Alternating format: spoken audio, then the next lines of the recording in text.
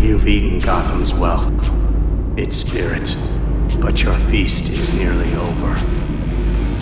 This isn't a blood hole. It's an operating table. And I'm the surgeon. Why aren't you laughing? From this moment on, none of you are safe.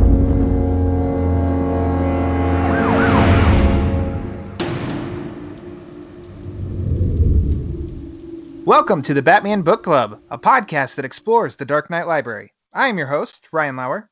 Follow the Batman Book Club on Twitter at @TheBatmanBC for new episodes, upcoming episodes, and even some giveaways. You can also follow me on Twitter at Lauer_Ryan, Lauer spelled like lower. The Batman Book Club is a proud member of the Batman Podcast Network, hosted by BatmanOnFilm.com. Go to BatmanPodcastNetwork.com for other shows that share some cool, nerdy interests that we all frolic about. You can also write to the Batman Book Club at thebatmanbc@gmail.com. If you have any questions or comments, concerns, go to Eric Holzman at FinaleE33 on Twitter. And lastly, please take 30 seconds of your time, if you'd ever be so kind, to rate and review this show.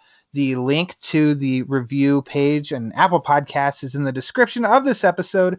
The more rates and reviews help spread the word, and the word is panic. Now, this is Turtle Week on the hot heels of the Joker Week last week. We're going to have some turtle fun, cowabunga, heroes in a half shell. You know the sayings. And today we're going to be talking a little bit of a combo of Batman and Ninja Turtles with the Batman Teenage Mutant Ninja Turtles Adventures. I'm not going to do it alone, though, because turtles don't fight alone. With me, he is the Mikey to my Raph. It is Minnesota's finest, Mr. Garrett Grev. Back for the sixth time? That's right, the sixth time. I think we're on 6. Yeah, one, Lauer, as always. Let me just say how pleased I am to be back. It is a joy every time you ask me to do a show. And it's one of those things where it's like kind of coming back to the Batman Book Club is kind of becoming like going back to my mom's house up north, where it's just so comfy and cozy. And, my favorite foods are made for me, this is metaphorically I'm speaking about, but it's just very at home, I get to talk, do the things I love to do with the people I love to be around, Ryan. And boy, what a joy. And it is also in particular for this episode, kind of like going back to my childhood home, because Batman and Ninja Turtles, come on. You're a 80s baby and a 90s kid like myself. Whoo, boy. It doesn't get much better than this. Well, Garrett, we have a surprise for you today. Everybody, welcome to the show, Garrett's mom! Woo! Here she comes! Oh, Garrett, honey. Don't you know? Yes, Ninja Turtles, thank you for coming on. This was actually a book that you brought to my attention last time you were on the show. Wasn't too long ago. You were gracious enough to do something that I picked. You didn't get to pick. Usually if somebody's on the show, they get to pick what we're talking about. And I pretty much picked that one. And I was like, I'll be forever in your debt. You can tell me the next 9 books you want. And we were fortunate that the time has worked out to talk about a little Batman and Ninja Turtles, which I'm looking forward to. But before we get into that, you know the routine. You've got residency on this show now. Have you been reading any Batman stuff lately, beside the book we're about to talk about? Just recently I went back, and guess what? It shouldn't be a surprise. I started reading Lil Gotham with my Lil dudes, and they were big fans. Halloween, as I said, we're in November now, right? For those of you listening into the future, we are talking in November of 2020. Wow, it is a wild one, let me tell you. And I had said on that review, like, I'm going to read this with the boys. I can already tell they're going to be big fans.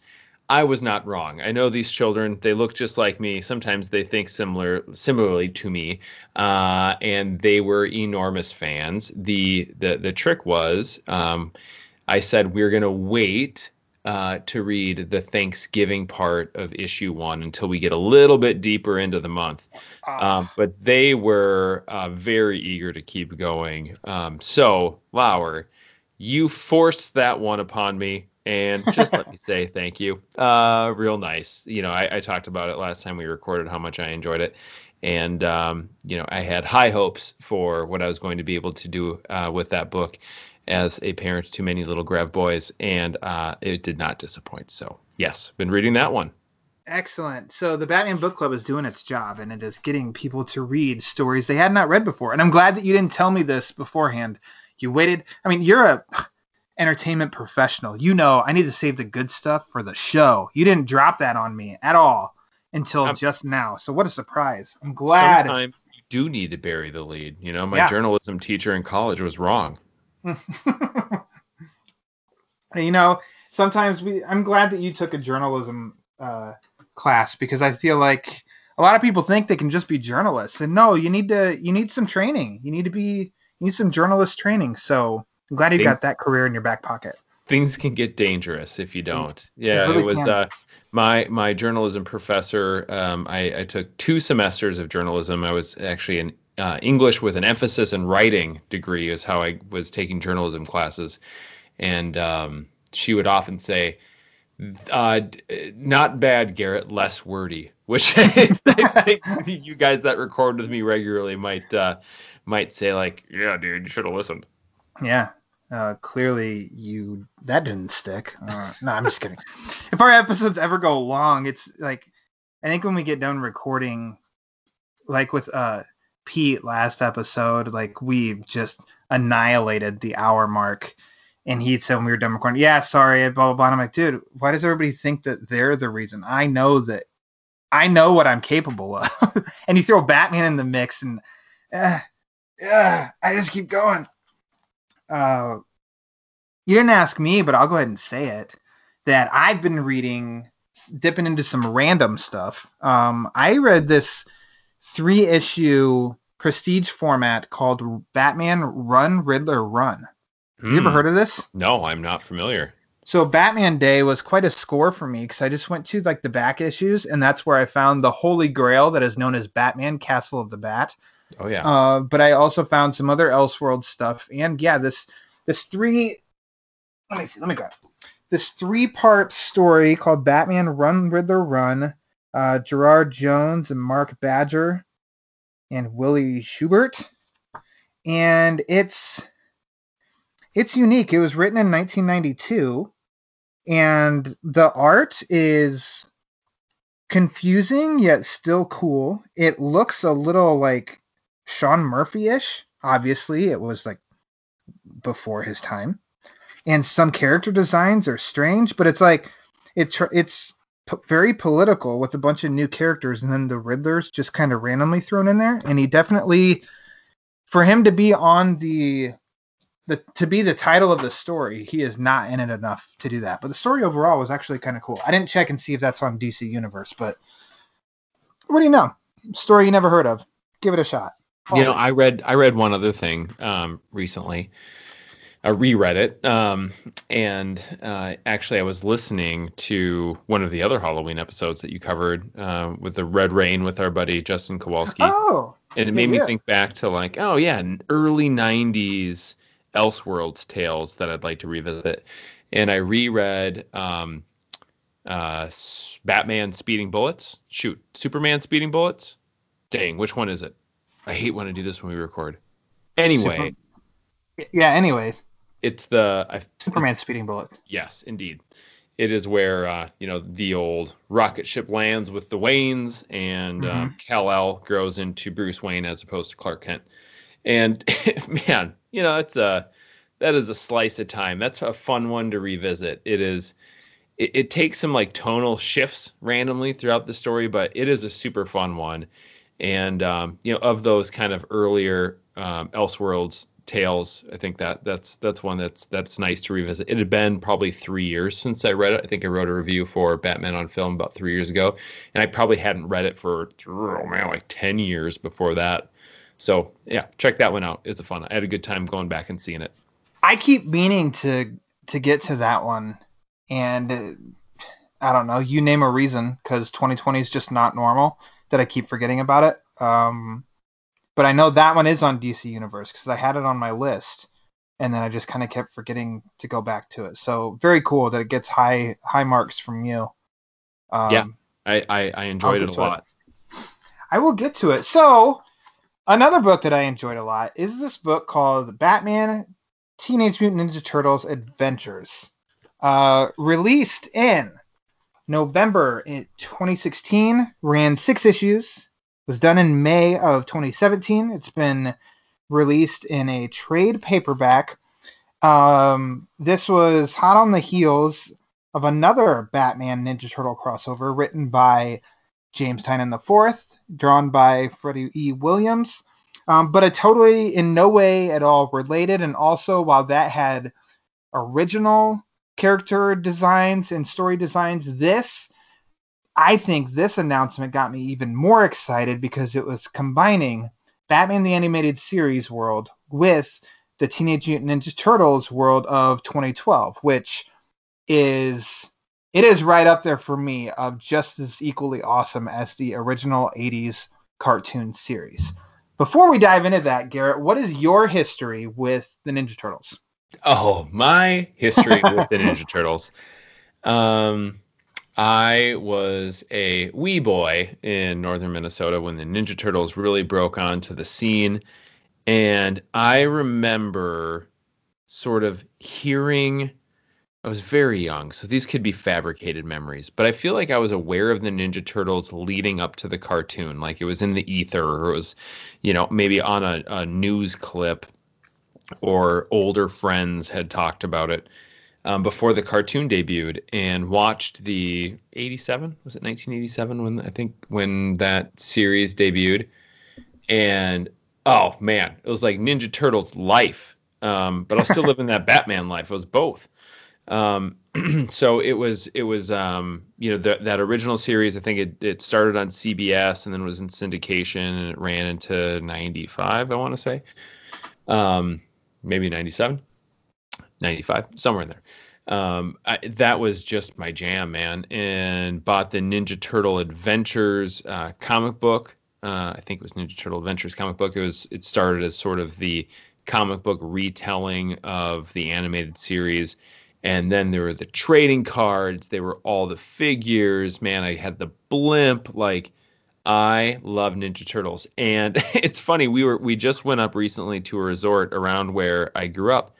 And we drove by this little country store in the middle of nowhere because I'm a Jack Pine savage from, a forest. And I told my boys, I'm like, hey, guys, you see that country store?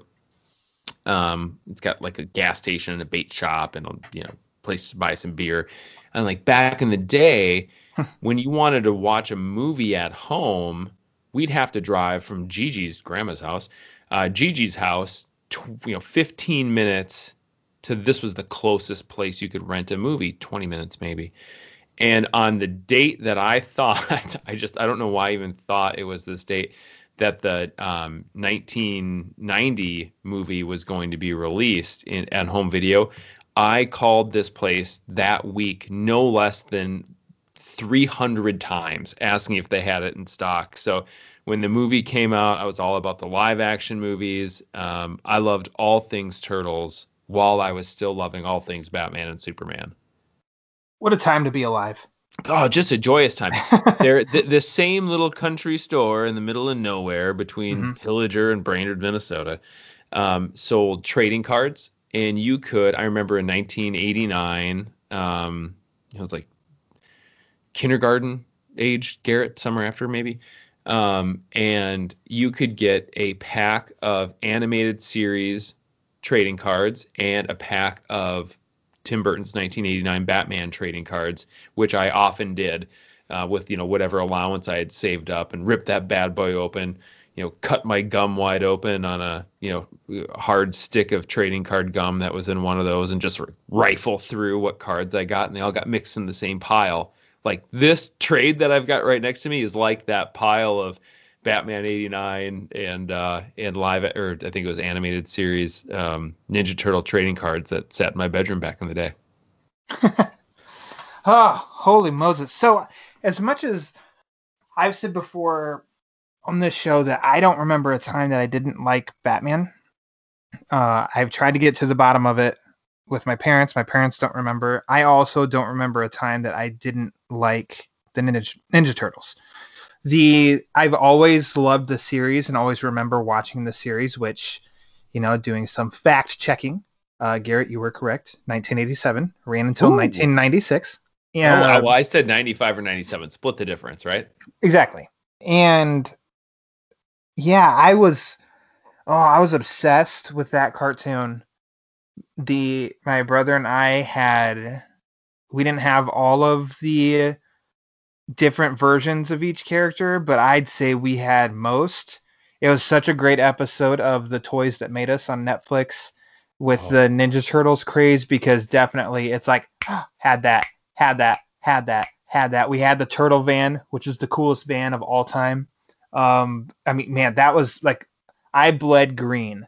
And then I've never really stopped. Even the live action movies that came out, I liked. What was it? Was it called the Turtles: The Next Generation? That was on Fox, like the live action show. Yeah, with okay, that's bad. With gosh, what was her name? Venus de Milo. I mean, that one's rough. The video games, the first one, which you could never beat on NES. No, impossible. The arcade game was amazing. Glorious in every way. And then Turtles in Time was a fun one, but I didn't play that one a ton. And then, I mean, I'm just going through the whole thing. This is a TMNT show. The TMNT Book Club. But then 2003, they launched a newer version, which I was a big fan of. I thought that one was really cool. And I had a Nintendo GameCube, represent Ryan Haas. Oh, holler. I had one too. And they had a Ninja Turtle, based off that series, they had that video game on the GameCube, and you could play up to 4 players at the same time. And that game was freaking awesome. And I just followed them all along, and then that Nickelodeon series launched, and that series is, I think, awesome. And then the one that's currently on, The Rise of the Turtles, I haven't watched that because I just didn't like the designs, and I'm like, nah, we'll just wait for it, see if something comes along. So I never got in. So this is like, I have limited exposure to this 2012 version of the Turtles. I never really watched the show. One of my best friends' kids were super into it. So they had the toys, and if we were over there, some of the episodes would be playing sometimes, but I never really watched it myself. Is the Rise of the Turtles, I think I learned this from The Toys That Made Us, is that like somehow connected to the 2012, but just like a little bit twisted or changed, or like the design's different, I know, but I thought continuity wise there was some connection point. I don't even know. Like, I think I saw the designs, and I'm just like, I don't like that at all. And I just never even, which shame on me that I didn't give a chance. I always give a chance to everything Turtles, but I have no knowledge on this series, the newest series, at all. So, I bought a movie ticket to the Michael Bay Ninja Turtles. I should watch these cartoons, like, come on. I like it. I like those two Platinum Dunes produced Ninja Turtle ones. Like, I don't know. I'm just kind of a sucker for, as long as the turtles themselves I kind of don't care about that Megan Fox is in it. Like, it's right. Like, well, yeah, you shouldn't be April O'Neil trying to act like wow, this is a journalist show. I was gonna say, trying to act like what a journalist is, she clearly doesn't. But I don't know. I kind of like it. They followed the formula of the live action ones from the 90s. Of like the first one, they tried to make it like a little more gritty and true to comic book form, and then the second one, they went like the animated cartoon series with it. So, I mean, it's okay. I know that was your nice way of saying you're not a fan, and I know a lot of people aren't fans. I like them. I like them for what they are. Yeah, I think the 7-foot Ninja Turtle thing. I'm like, oh, I know this is it should be superficial. It's kind of tough for me to get over. I'm like, yeah, these, I don't need hulking giant mega turtles. I guess I know Yeah. that's a fairly large nit to pick, but it's probably something silly I just got hung up on. Let's paint that as a me thing. No, you're not alone.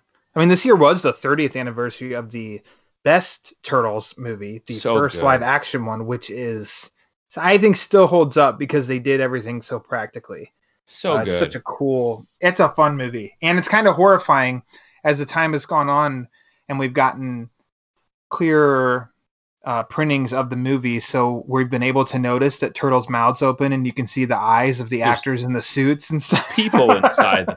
I went to that movie with my Cub Scout group, man, and you've never seen a bigger group of geeked up dudes. We went to Pizza Hut afterwards and just like freaked out, eating pizzas, drinking. Oh, you'd love this. I remember distinctly just giant Tell me. pitchers. Remember those big clear pitchers they had at Pizza Hut Yes. of Mountain Dew and ice, Oh, like yes. ice chip cubes. And we just, I mean, I can't imagine how obnoxious we had to be around. Get these damn kids out of here. We need to stop serving Mountain Dew. Why do they keep kicking each other in the face? This is not appropriate. Only kids like the turtles, because all adults knew what it meant. Oh yeah. So when the announcement of this comic came out, I feel like I slightly remember the announcement, but I don't. But I was all excited because I loved the James Tynan's first combo series of the two. It was an original story, but I liked the designs. I liked the story that they told. I think that it's like, man, this is a lot of fun. I want more.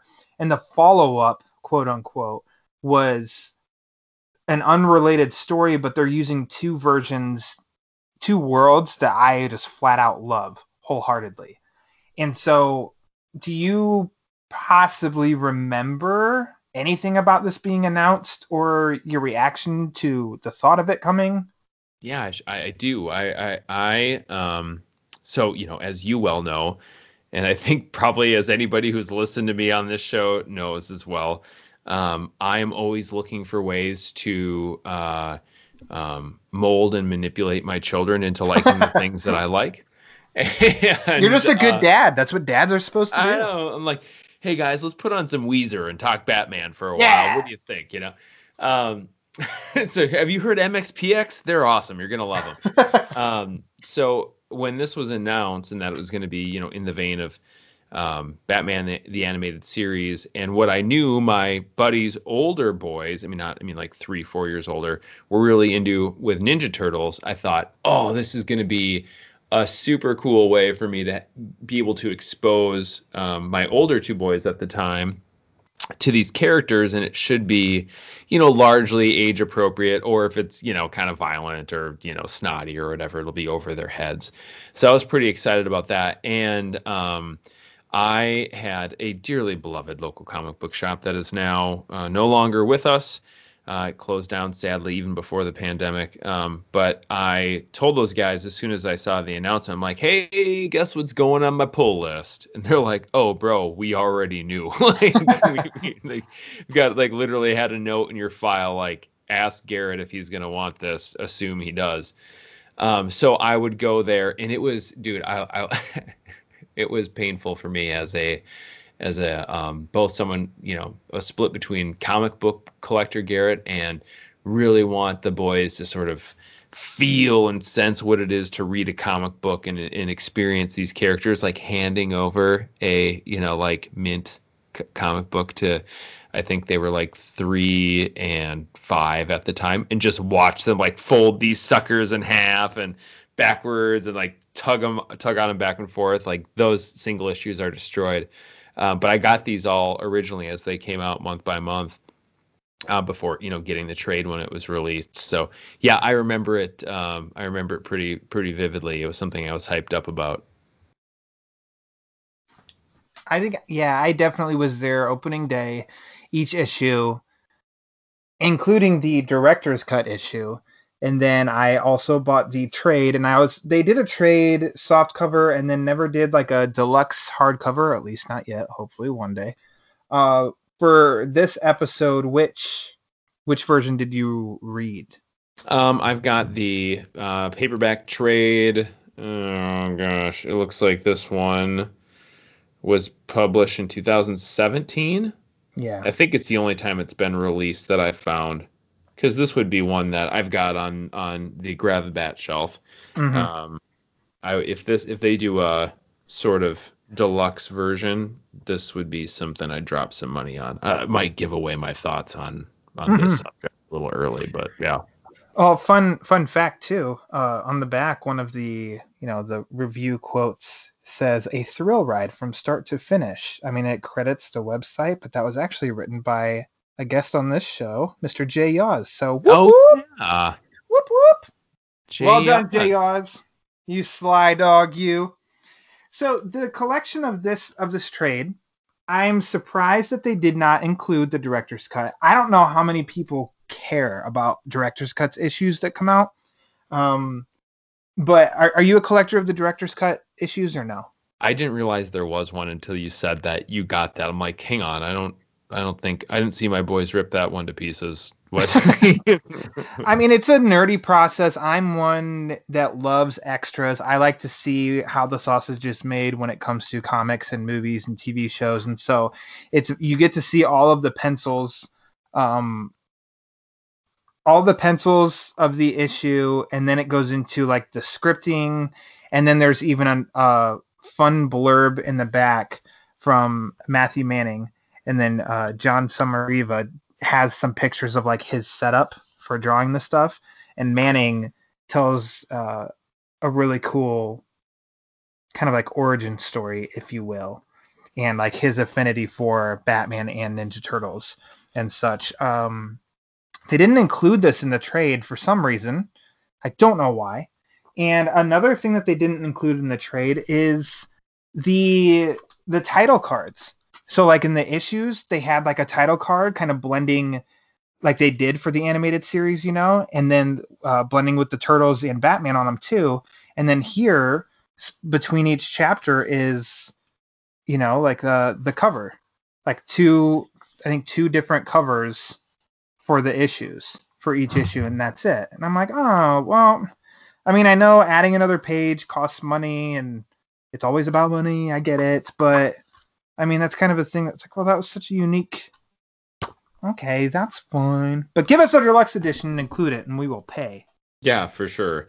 Because I don't even think I have those single issues anymore. The boys read them and folded them up so many times, and I think my oldest tried to convert some covers into some sort of poorly taped together poster at one point. I'm just like, like I'm like, oh, that is you're really, oh boy, there's so much damage to the spine. Boys will be boys right now, and guys, I've got an acid-free bag that I think we should probably place that in. Like, so yeah, if I don't even think I have those around to reference anymore. So if they have all that extra goodness in it, you have pre-sold me. Okay. Well, that's too bad, but whatever, it's fine. Now, you remember the announcement? Do you remember when it all wrapped up? Like what your reaction? Usually, I know we could save this for the end, but let's just say it now. Like, what was your reaction by the time that this wrapped up? This is a bit strange. I will say this. At the end of the first 5 issues, I'm like, this was just so much fun. It was everything I ever could have wanted and more. It was perfect. This is just delightful. And Laura, you might have to remind me, was there a gap in time between 5 and 6? Like, was there like a... In the real world? I know in story world there is. In real world, was there like a month gap or something, or 2-month gap? This came out... I'm going to do some research after I finish with my answer. I think it came out like right on time. Okay. Because for some reason I remember getting to the end of 6 and being like, well, that was fun. I'm never going to... It's like if someone's like, hey, Garrett, would you like an extra serving of meatloaf? I see you've enjoyed your first 3. Like, serving 4 of meatloaf, I'm not going to be like, no, thank you. I'm mad you cooked that and plated it up for me. I'm gonna eat that meatloaf. But maybe I didn't necessarily need it. 3 Yeah. servings of meatloaf might have been plenty. I remember with the prologue, issue 6 being like, oh, this was cool that it rounded out, and I'm always happy to have more. But the first, 5 issues probably would have been okay. That last slice of meatloaf, I don't know that I needed as much. But overall, I was absolutely thrilled with the story, thrilled with the art. Was happy to have something that was, largely age appropriate to share with my boys, because they were sort of in that spot where little kid stuff wasn't as big of a draw for them, and older kid stuff just wouldn't have been quite appropriate yet. Mm-hmm. And then for me, like, to go back, and while this wasn't my childhood version of the Turtles, it was 100% my childhood version, a little bit older, adolescent version of Batman. And, what a great combo. So I was thoroughly thrilled with it. I thought parts 1 through 5 were exceptionally strong. I thought 6 was like, okay, yeah, well, it's a little bit more. That's fine. So the issue, you were correct. The issue 5 came out towards the end of March, and then issue 6 was towards the beginning of May. So still about a month and a half between the two. Yeah, I just remember feeling like there was a real world gap, and I was a little bit surprised when I went back and picked up issue 6 or picked up, hey guys, I'm here for my collection of books from the last, 5 weeks I haven't had time to grab. And I'm like, oh, 6, that's right. And I had a hard time tracking down how many issues this was going to be. I didn't know if it was going to be an ongoing series, if it was limited, because the issues themselves weren't saying, issue 1 of 6 or part 1 of 6 or anything like that. I was just like, okay. And I couldn't really track down any information. And then issue 5 ends. That seems like, okay, I guess it's done. And then somehow I learned that there was going to be another issue. And I'm like, oh, okay. And kind of as you said, I mean, if you're going to pick a least favorite of all of them, it's like I would have to say 6. It's a fun epilogue, and it's a way to get in the designs of the new adventures. But kind of like a lot of people's reactions to the new adventures, it's like, well, Batman the Animated Series is top tier. New Adventures is not that, but it's still enjoyable. That's my reaction to 6. Of like, it's not what came before, but it's still enjoyable. Yeah, and it's still like what came before was so good, and this is just suffers from being quite good. Like it's still better than almost you could ever hope to ask for, but it just doesn't quite meet what came right before it. Yeah. So let's I mean, we don't need to go through the story and hash through the story. We can just touch on like some fun highlights and such, but I mean, the setup is basically just a portal traveling back and forth between Gotham and New York City, because that's kind of all you really need. New York City. It seems so, which is funny because that's almost like very similar to the series that we just finished reading with the Tynan series, but yet it felt refreshingly different too, and not only by designs. And I kind of don't know how to explain that anymore when you can definitely see such similarities between the two. But it's just like this version, like I'll say it now, I actually like this one more than the Tynan version because of the designs in the two worlds that I like so much. But that doesn't mean I don't like the other version. I love the other version too. This is my preferred. Cool. Between the two. This is preferred for me. And I reviewed a miniseries, Masters of the Universe versus Injustice, with Freddie Williams III on art duties for that series. And if you ever want to read my reviews on that, they're up over at Batman on Film. I went on at length about how genius and gorgeous Freddie Williams III art is. I think he's just no one does what he does. And it's funny because there's an Eastman cover in this that is a little. It almost feels like I'm like, oh gosh, Freddie Williams is kind of a little bit of this like Eastman style was almost a little bit of a precursor to what he does, and a lot of it comes down to coloring too. But anyway, I think what I meant to be saying is there's so much good about that Tynan Williams series, in particular the art for me, that I thought this was going to be a for the little dudes purchase, and I'm like, oh, this is a perfectly reasonable dad purchase, and I'm into this big time. And I think for me, from a design standpoint, this isn't a straight up copy paste of Batman the animated series style, but the influences are all there. The character designs are there. Batman has a bit more rounded look in some of the scenes, and I should say like bulked up more than rounded. The neck gets broader. You see some of the like facial expressions that doesn't quite fit in with the animated series, but it fits in really well with what I've seen of the 2012 Turtles series. So I think, how did you say his last name? Because I was going to say Samariva. Yeah, that's how I pronounced it. Yeah, okay. Sorry if he listens and he's like, that's not how it's pronounced. Yeah, Samariva. Anyway, I thought he just did such a nice job blending the two styles together that, what you're saying around character design was 100% true for me. And not to mention, like, the number of characters. So there's a difference between the two. Is Tynan zoned in on some kind of emotional arc, I think, for his parts. It's like part one, or his first collection of the miniseries. It was like the dramatic part was kind of like with Raphael. The second one was with Donatello. The third one was kind of it was such a like a not Elseworlds, but a multiverse kind of thing. But here it just kind of seems like we're throwing all the toys in the sandbox and just playing. And I am A-okay with that approach too.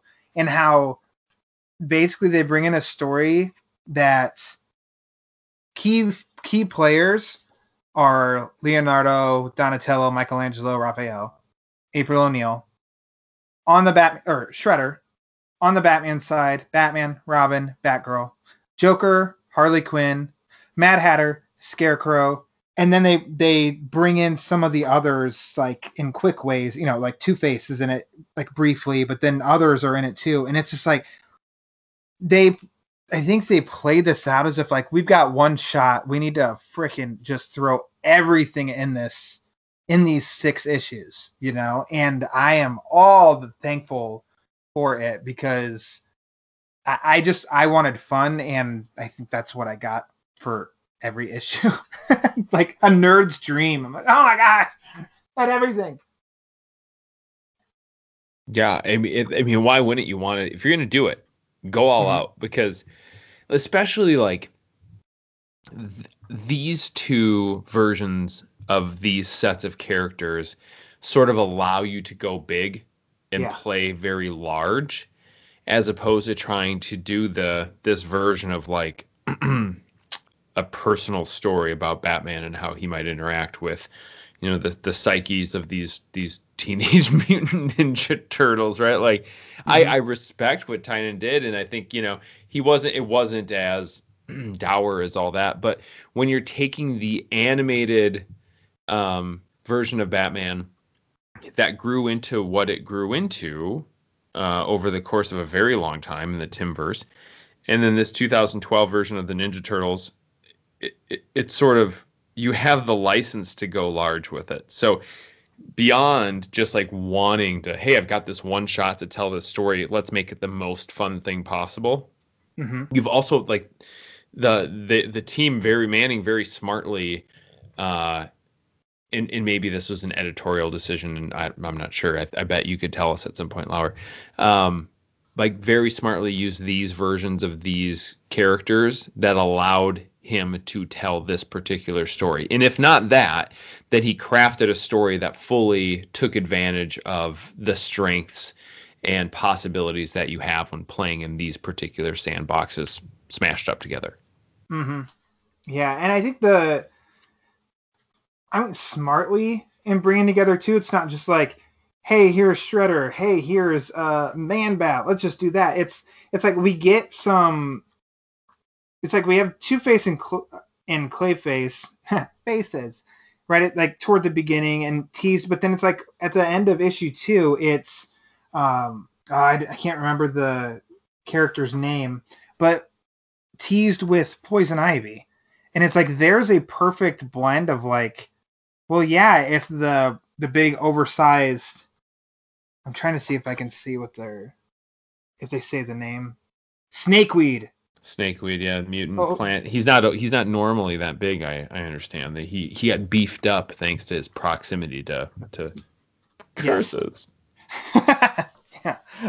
But like teaming up with Poison Ivy, and that's a good tease at the end of issue 2, and then leading into, the fear gas, or we get, confrontation between Joker and Shredder, because 2 egomaniacs, of course, that makes total sense.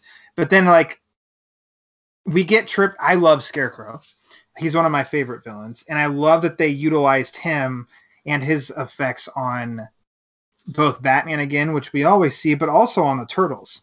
Mm-hmm. And that plays a big part in issue number 4. It's almost leading like, oh, Scarecrow's behind all of this, and he's going to send basically all of New York into a fear frenzy, and we get, I don't know, like all of that is just like really, really cool, and such a strength. I don't know that I can even say like this is the highlight, because there's too many highlights. It's definitely a standout though of, I like this sequence and Batman's trippy sequence, and then you get to see like Raphael and Leonardo under the influence of the fear, like the fear gas and stuff, and Raph sees Leo as this big nasty disgusting beetle, and that must be, have I missed this in other versions, other stories, or other tellings of the Ninja Turtles? Has Raphael had a fear of bugs in other continuities? Because not that I recall. This was just, I wasn't sure if this was unique to the story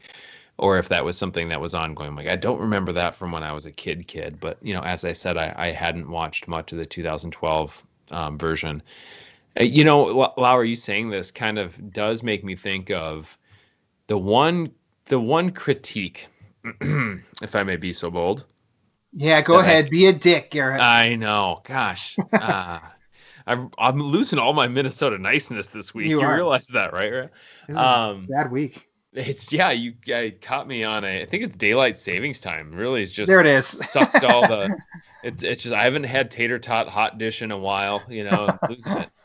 I feel like what you were saying around the fear toxin segment of the story, especially when you read this in trade, it's almost too strong to not be the climax of the miniseries. Okay. Which is, I mean, I'm not gonna poke at it. I'm not gonna be mad that we got it, because I think it's fantastic. It's really well done. But you're right. It feels like at the time it was sort of building towards this crescendo that this was going to be the meat of the story. This was kind of going to be the main deal, but it turns into this, Jarvis Tech, Mad Hatter story, which it was good and it made sense. And it was, I like Mad Hatter. I think we sometimes get too little of Mad Hatter. And then when we do, man, sometimes it's just a bit too creepy for my taste. But so I liked the inclusion of Mad Hatter in the story, and I thought it worked well. But I thought Jonathan Crane's Scarecrow Fear Toxin was a bit more effective storytelling. And if I'm going to put my editor hat on, which I'm wearing a Twins hat, not an editor's hat. Go Twins! I might have go Twins, Peter. Love you, Peter Vera. I might have flipped the two and said, like, hey, this is super strong stuff we have here. This would be better suited to be the finale. Keep the set pieces, but maybe just think about utilizing them differently in order. Yeah, I mean, we get the explanation on how it's all worked because of Mad Hatter. Right. Which is the last issue. So we get the explanation. So I almost... It's like, I totally agree with you, and I also am 100% A-okay with how it played out, too. Because to me, I mean, if you want to do like a Batman kind of comparison is, well, yeah, most superhero stuff, that third act is the massive set piece, and yeah, you're used to that's when it happens. And then The Dark Knight is almost like its big set piece is, between the two fairies and the fight. Oh, that's not the end. The end is the really small, quiet moment with Batman, Gordon, and Dent. That's the big finale. And I can appreciate when something, especially in the nerd world, the superhero world here that we're always in, it deviates a little bit from the expected. Of course, the story is supposed to build and build to where it all comes together at the very end for a big fireworks show, and this avoids that a little bit, and I'm kind of okay with that too. And I just like that, as Peter Vera also said brilliantly in Madness, covering Madness a couple episodes ago, old Jarvis. I like that he gets the spotlight as a villain. Yeah, that's good. I mean, I think that's a good point. And I would say this too. I thought I really got a kick out of rereading it because I sort of forgotten how abruptly it sort of ends with, you get Michelangelo and he's in his makeshift bat suit that he says, and they say I couldn't make a costume out of trash. He's like rummaged through a dumpster to make a, pseudo bat suit, and his utility belt is made out of bungee cords, and he bungees himself up and, kind of hurls himself into a turtle ball and smashes Mad Hatter's machine with his shell. And it was kind of just like, boom, and that's it. I was like, oh, dang. All right. Like, because Mikey through this whole thing is a little bit more, Michelangelo's always Mr. Party Dude. But in this, he was just like almost sort of like a goofball that wasn't super effective. So, your thoughts around, you're so used to building to this, like what really is the scare toxin scene of like big mass event and all the characters sort of playing their different roles and the interaction. Like this sort of builds into like Michelangelo has a chance to save the day with some comedy, and it stops it. Kind of like, puts out that flame of what could have maybe, burnt out too much on it. So yeah, I can see the benefit of that way. I think it hit me a little bit differently reading through in trade for this, like, kind of like going through all at once, being like, oh yeah, man, this just doesn't feel as big as what the Scarecrow issue felt like. But I mean, that's totally not something that it's not anything that takes away from my enjoyment. Yeah, and to rewind just a tad, when Michelangelo assembles the suit and then recreates the opening title from Batman the Animated Series. See, now. Holy shit. Now, Lauer, this is where, my journalism professor would have said, don't bury the lead. And I'm like, oh, that's the lead. And Lauer tonight is going to ask me, he's going to say, Garrett, we always do this. Do you have a favorite panel or passage from the book? And I was going to say, when Michelangelo recreates the opening credits from the animated series, like I loved it when it first came out. Every time I revisit this trade, I'm like, oh goody, here's the 2-page spread that he does it. And dang it happened to me again reading this, getting ready to record. I'm like, this is just so much fun. So I've got another one that I'll keep in my pocket for when you inevitably ask me. Well, that. I knew this was going to come up at the end. Spoiler alert. But I'm like, I don't want to save it. I want us to mention it so that we're not limited on anything. So good. Because it is just so freaking awesome on the whole idea, on how they came up with the idea and how it is so perfectly rendered, It really is. And I mean, it is, I'd love to do a frame by frame, but it seems like it is frame by, like, not frame by frame, but you could pause the opening credits of the animated series and you can be like, yep, it matches. Okay, press play, pause. Yep, it matches. But insert Mikey, in which it is very easy for me to hear the voice from this version, the cartoon, whenever Mikey has a noise or dialogue or anything, I can hear that interpretation's voice in my head, and that's how I read it. And I mean, it's just like, it's subtly funny, but perfect too. And like the damn fighting with, like, in front of the moon on the right side, I guess the third panel of Robin and Mike, like, that looks really cool. And then of course what's supposed to be the end, and then the lightning strikes, and then it scares Mikey. I mean, it's just, my gosh, so like, good. one of the freaking highlights of a Batman comic, period. Like, oh man, I can't say enough, and I don't know how to say anything different other than like, oh, it's so cool, oh, it's awesome, oh, it's really neat, oh, tubular cowabunga, woo. It's funny that you hear the 2000. You know what? I don't know why. I hear when I read Turtle, I'm trying to think if it's not consistent for each character, but for me, Michelangelo is the 1990s live action Michelangelo voice. Oh, okay. I'm just realizing it, but like, I don't hear Corey Haim when I hear Donatello, I guess, when I think about it. Or Feldman. Feldman was. Feldman. Yeah. Mm-hmm. Michelangelo. So who's your favorite turtle? Gosh, when I was a youngster, it was pretty much every. I don't know, it's such a non-answer. My favorite wasn't Raphael when I was a kid.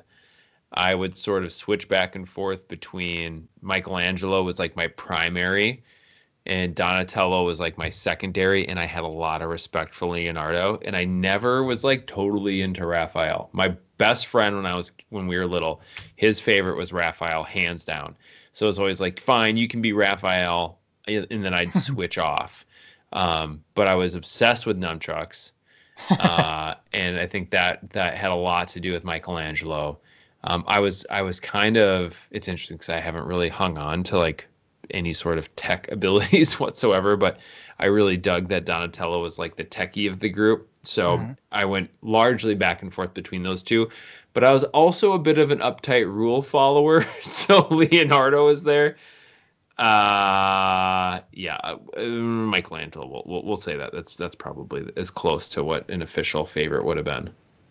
It's funny because I think it totally deviates from the kind of like my personality, but my favorite has always been Raphael. Oh, dude, no, it doesn't. I was gonna say you're a Raphael dude if I've ever met a Raphael dude.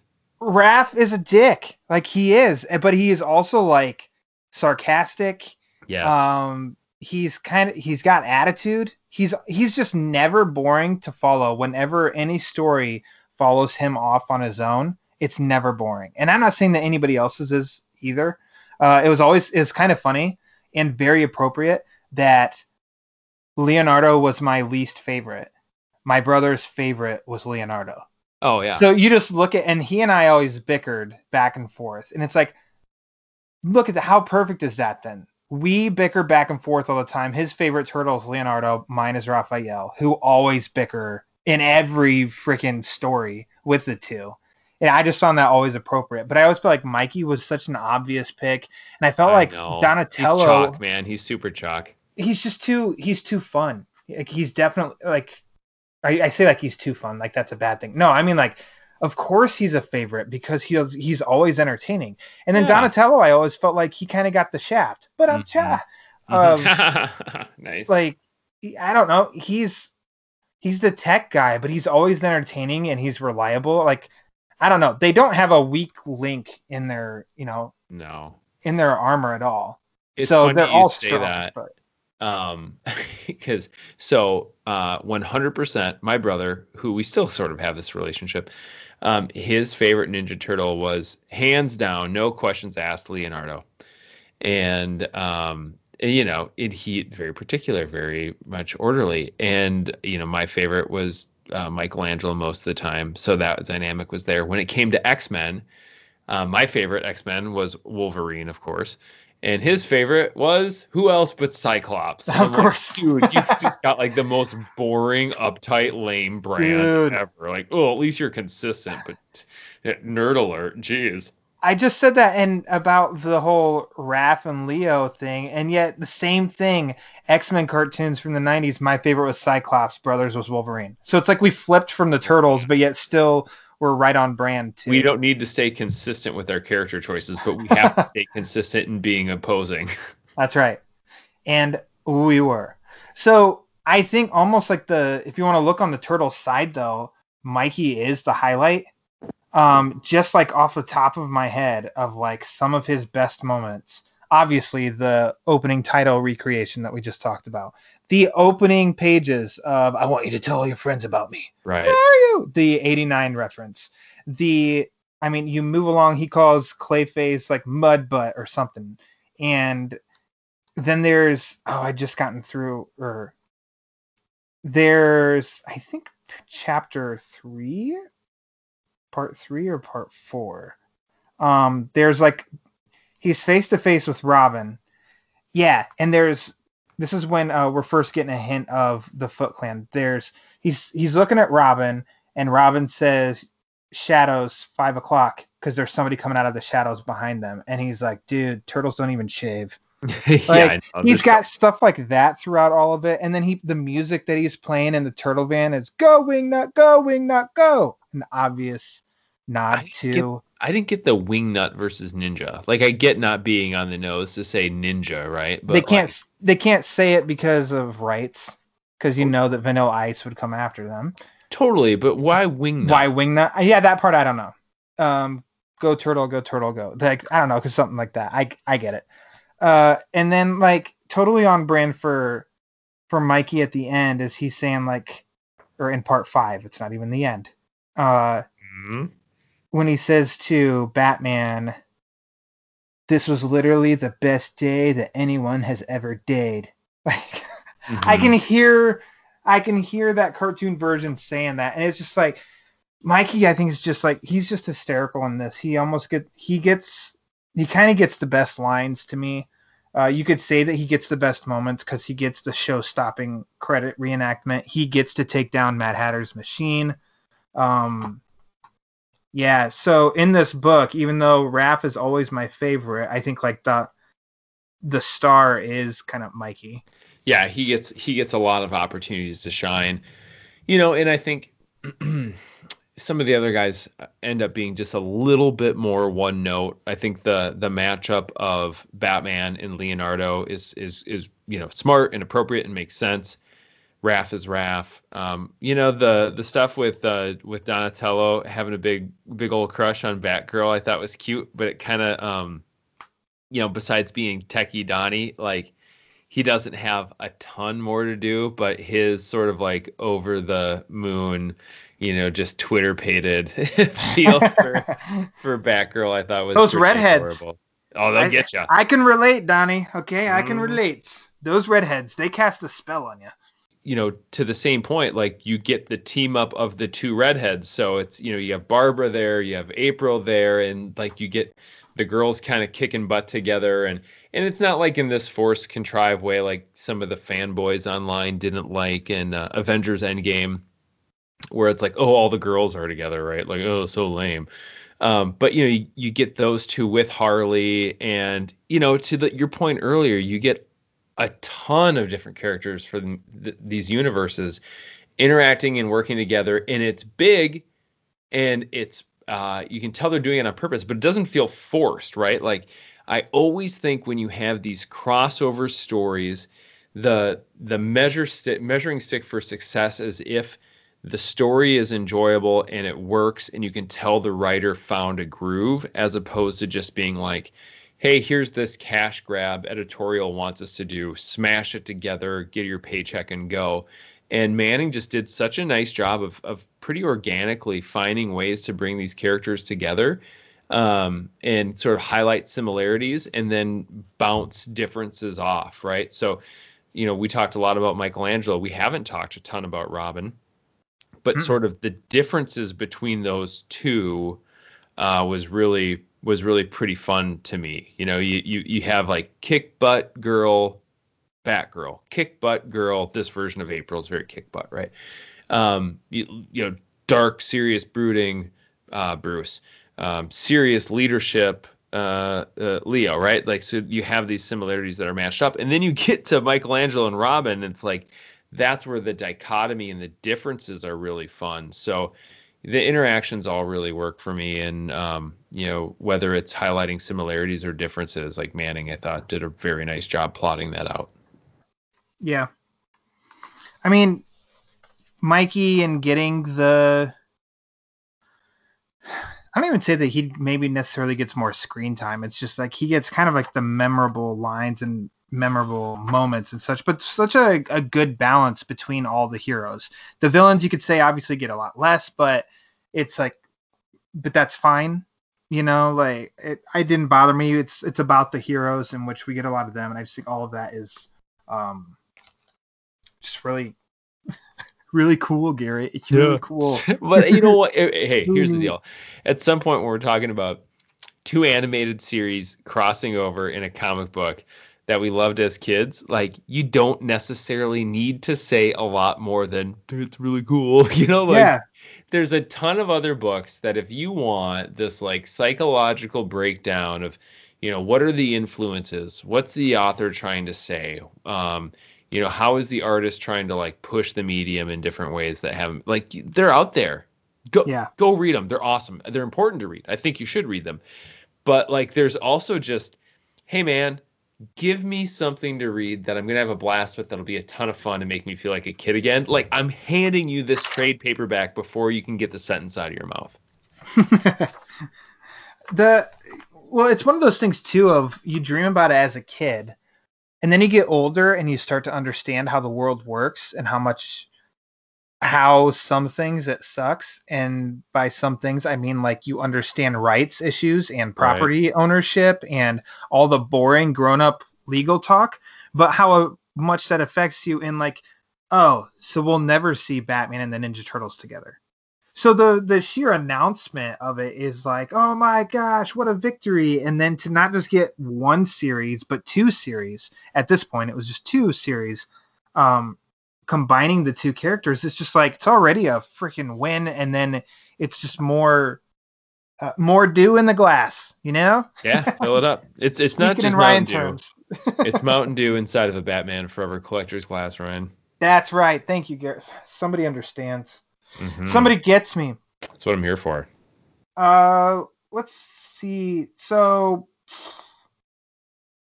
like I was mentioning the thrown in characters, we do get just a little Alfred.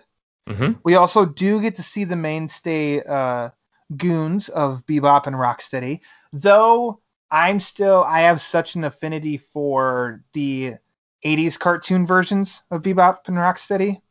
So it is like, it's a little off-putting still to see these versions of the 2012 series, but it's still cool. It's still fun. And then we also do get to see Splinter briefly. Splinter, there we go. Out of the TMNT crew, Splinter's my least favorite. How dare you, Ryan? Oh, that's goodness. Their sensei. That's their father. But he's like, meh. He speaks very slow for me. And it's kind of like, okay, come on, get the words out. He's, my sons. You need to believe in each other. It's okay, we get it.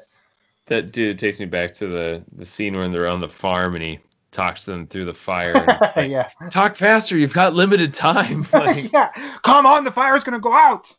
Well, but I get it too, because what are you gonna do? So who do you match up Splinter with if Splinter's in the story more? All of a sudden, do we need, throughout this series, 7 pages of Splinter and Alfred interacting? Because otherwise you have to match them up with Bruce, right? And they're doing the thing with Leo, and I think that works better. So I get it. He is kind of left to the side a little bit, but what are you gonna do?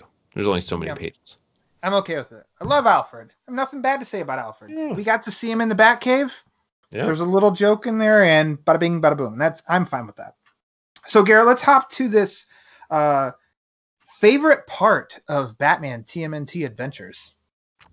So it is we've already talked about it quite a bit. The second favorite, which would be the recreation of the animated series. I think that the second I don't even say it's my second favorite, but it's the thing that comes to mind just after, like, oh man, it's so rad they did that, is the beginning of part 5, to laugh, so not to cry, with the fear toxin taking over. And it's, we see Bruce, his ventilator has been broken. He's got that toxin in his body.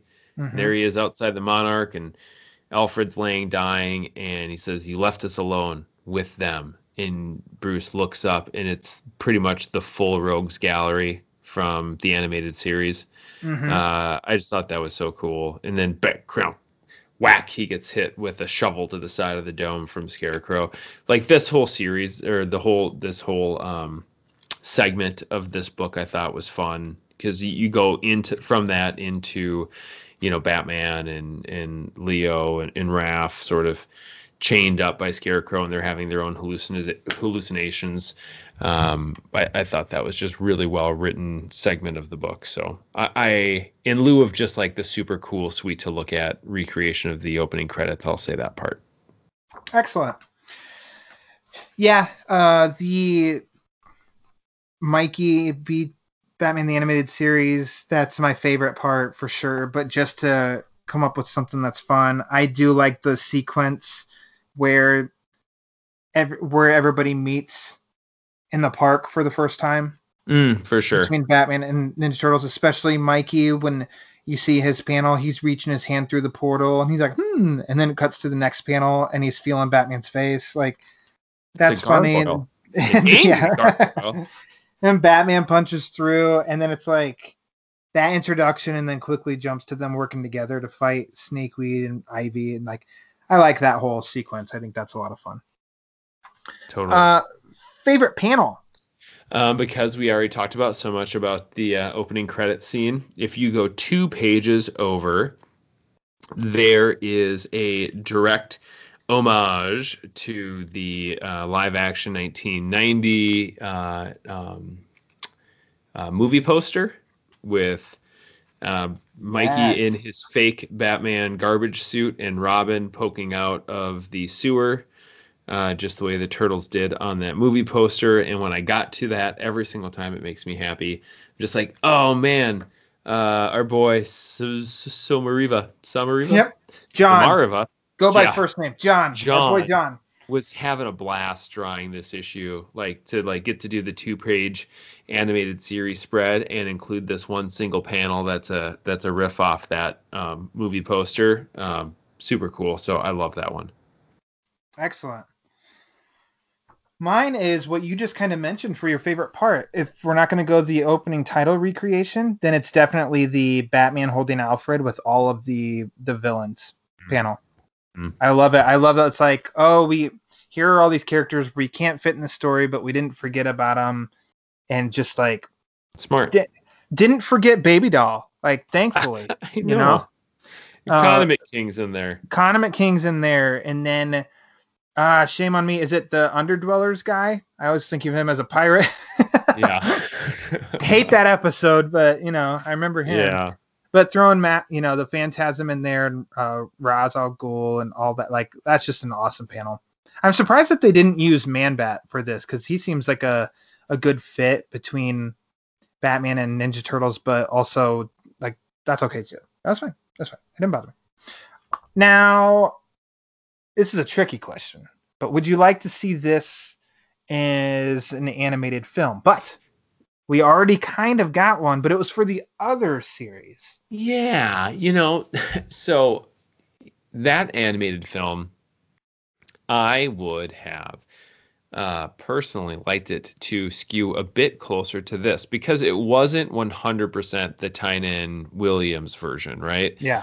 It had some like super duper dark moments, like more like, oh boy, they really went for it, like severed head and what have you, for an animated movie with Batman and Ninja Turtles. But it wasn't quite doing what that limited series did, but it wasn't doing what this was either. It was sort of like this hybrid, which lent more in the direction of the Tynan Williams than this. But if they were to do more of a straight up adaptation or even a new story that was clearly animated,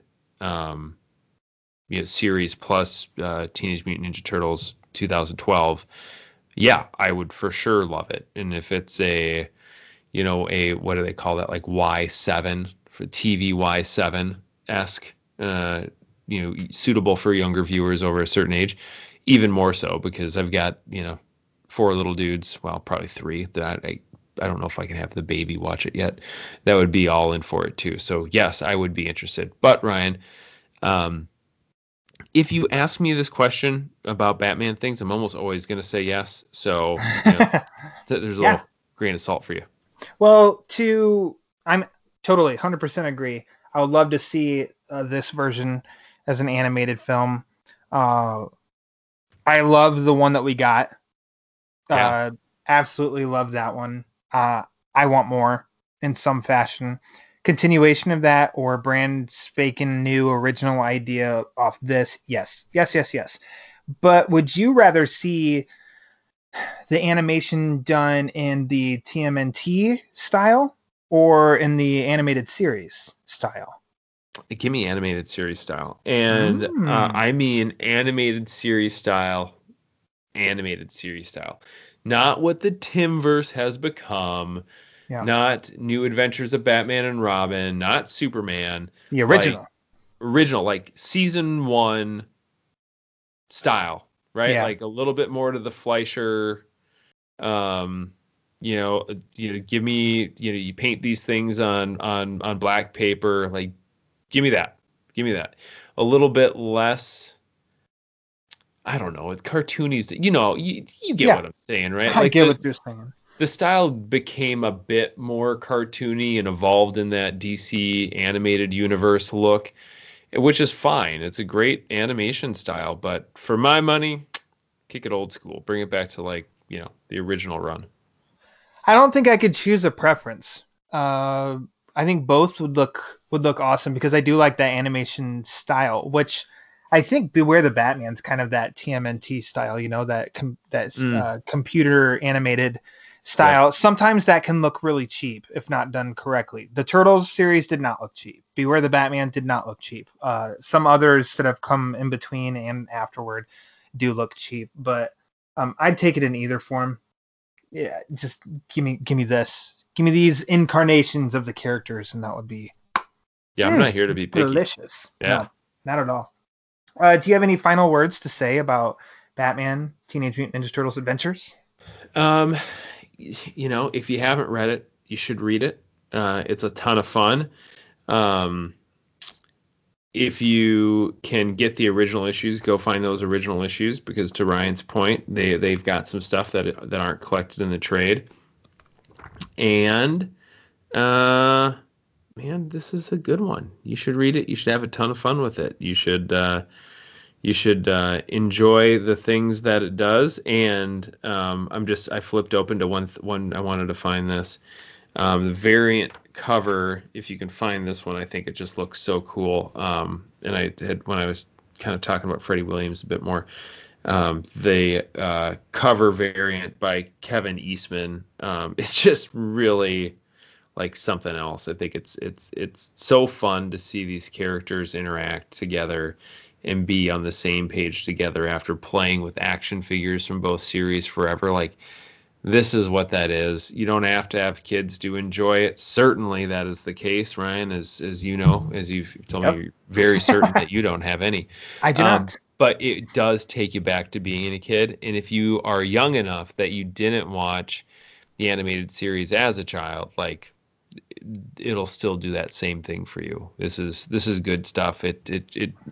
Crossover collections don't often make it on my very esteemed bat shelf. That's sort of for the greats, the legend, but this one's up there. Yep, I echo all of your words.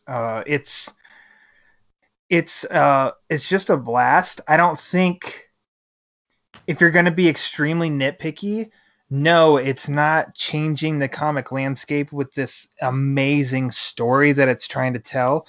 It's just it promises of like combining two beloved series and two beloved worlds of characters, and you're going to have fun for 6 issues in which it totally delivers and then some on it. And I can't recommend it enough. If blind buy it, if you've never read it before, you see it, buy it.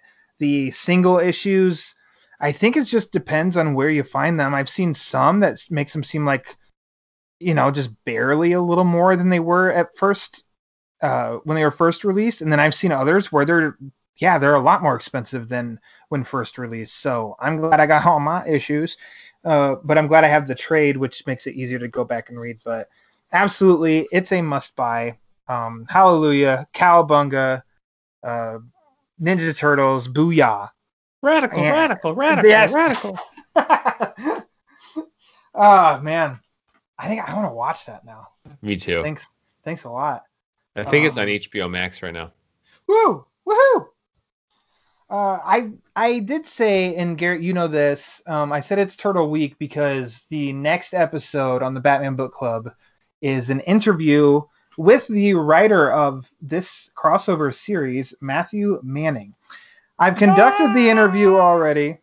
He was an awesome guy, awesome interviewer, answered a ton of questions, and he didn't tell me to shut up when I just kept talking and asking questions. It's a really cool interview, and he sheds a lot of light behind this series and the creation of it, like pre-launch, during the launch, and post-launch. And this story was not what you have in your hands. What we've discussed, Garrett, is not what it was initially supposed to be. So I'll wait until I cannot wait.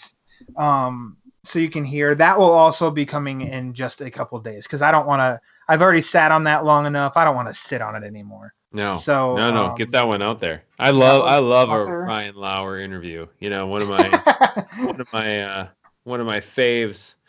I remember that Wally Winger interview over on the Batman on Film podcast was just a delight. So I'm looking forward to this one.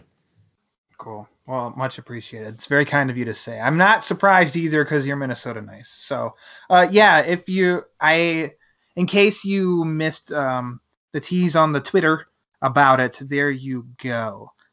It's coming up soon, so that's a fun interview. Look for that. So, Garrett Grev, my friend, thank you again for coming on the show. I like having you come on the show. It's your pick next time. I know you're coming back, and so you get the next couple picks. No influence by me. Oh boy. Although I know some that you have cooking in your head, and I'm A-okay with that. So, hallelujah. Radical. Just fall back to that on all of it. Radical. Why don't you talk about yourself and how people can follow you in your work? Oh boy. You can follow me. Twitter's the easiest way to do it. You've heard of that website. I'm at Garrett Wato. That is GarretWato. You will find me there talking about Batman and Superman and Masters of the Universe, Star Wars, a whole bunch of fantasy football this time of year. And then, if you haven't noticed it, I do tend to talk about my dad life and my kids. So every once in a while, I'll share something I found humorous over in the Twitter sphere about, raising a pack of wild animals called little boys. If you'd like to read words that I write instead of just listen to words that I say, you can check out my comic book reviews at batmanonfilm.com, where I cover Justice League and Batman Superman. That would be just delightful. I'd appreciate it. Thank you. So nice. Such a gentle and kind soul. Well, you can follow me on the Twitter for, at the Batman BC for the show. Like I said at the top of the show, for upcoming episodes, new episodes, and giveaways. Follow me on Twitter at Lauer_Ryan, my personal one, where I don't talk 100% about Batman. It's about 98%.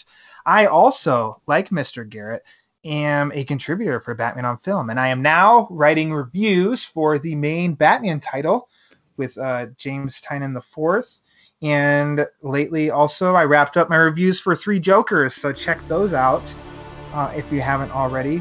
And yeah, you can write in for a Batman Book Club, because I think a Q&A episode's coming up soon. I've been sitting on some questions for a while. I think it's time for some answers.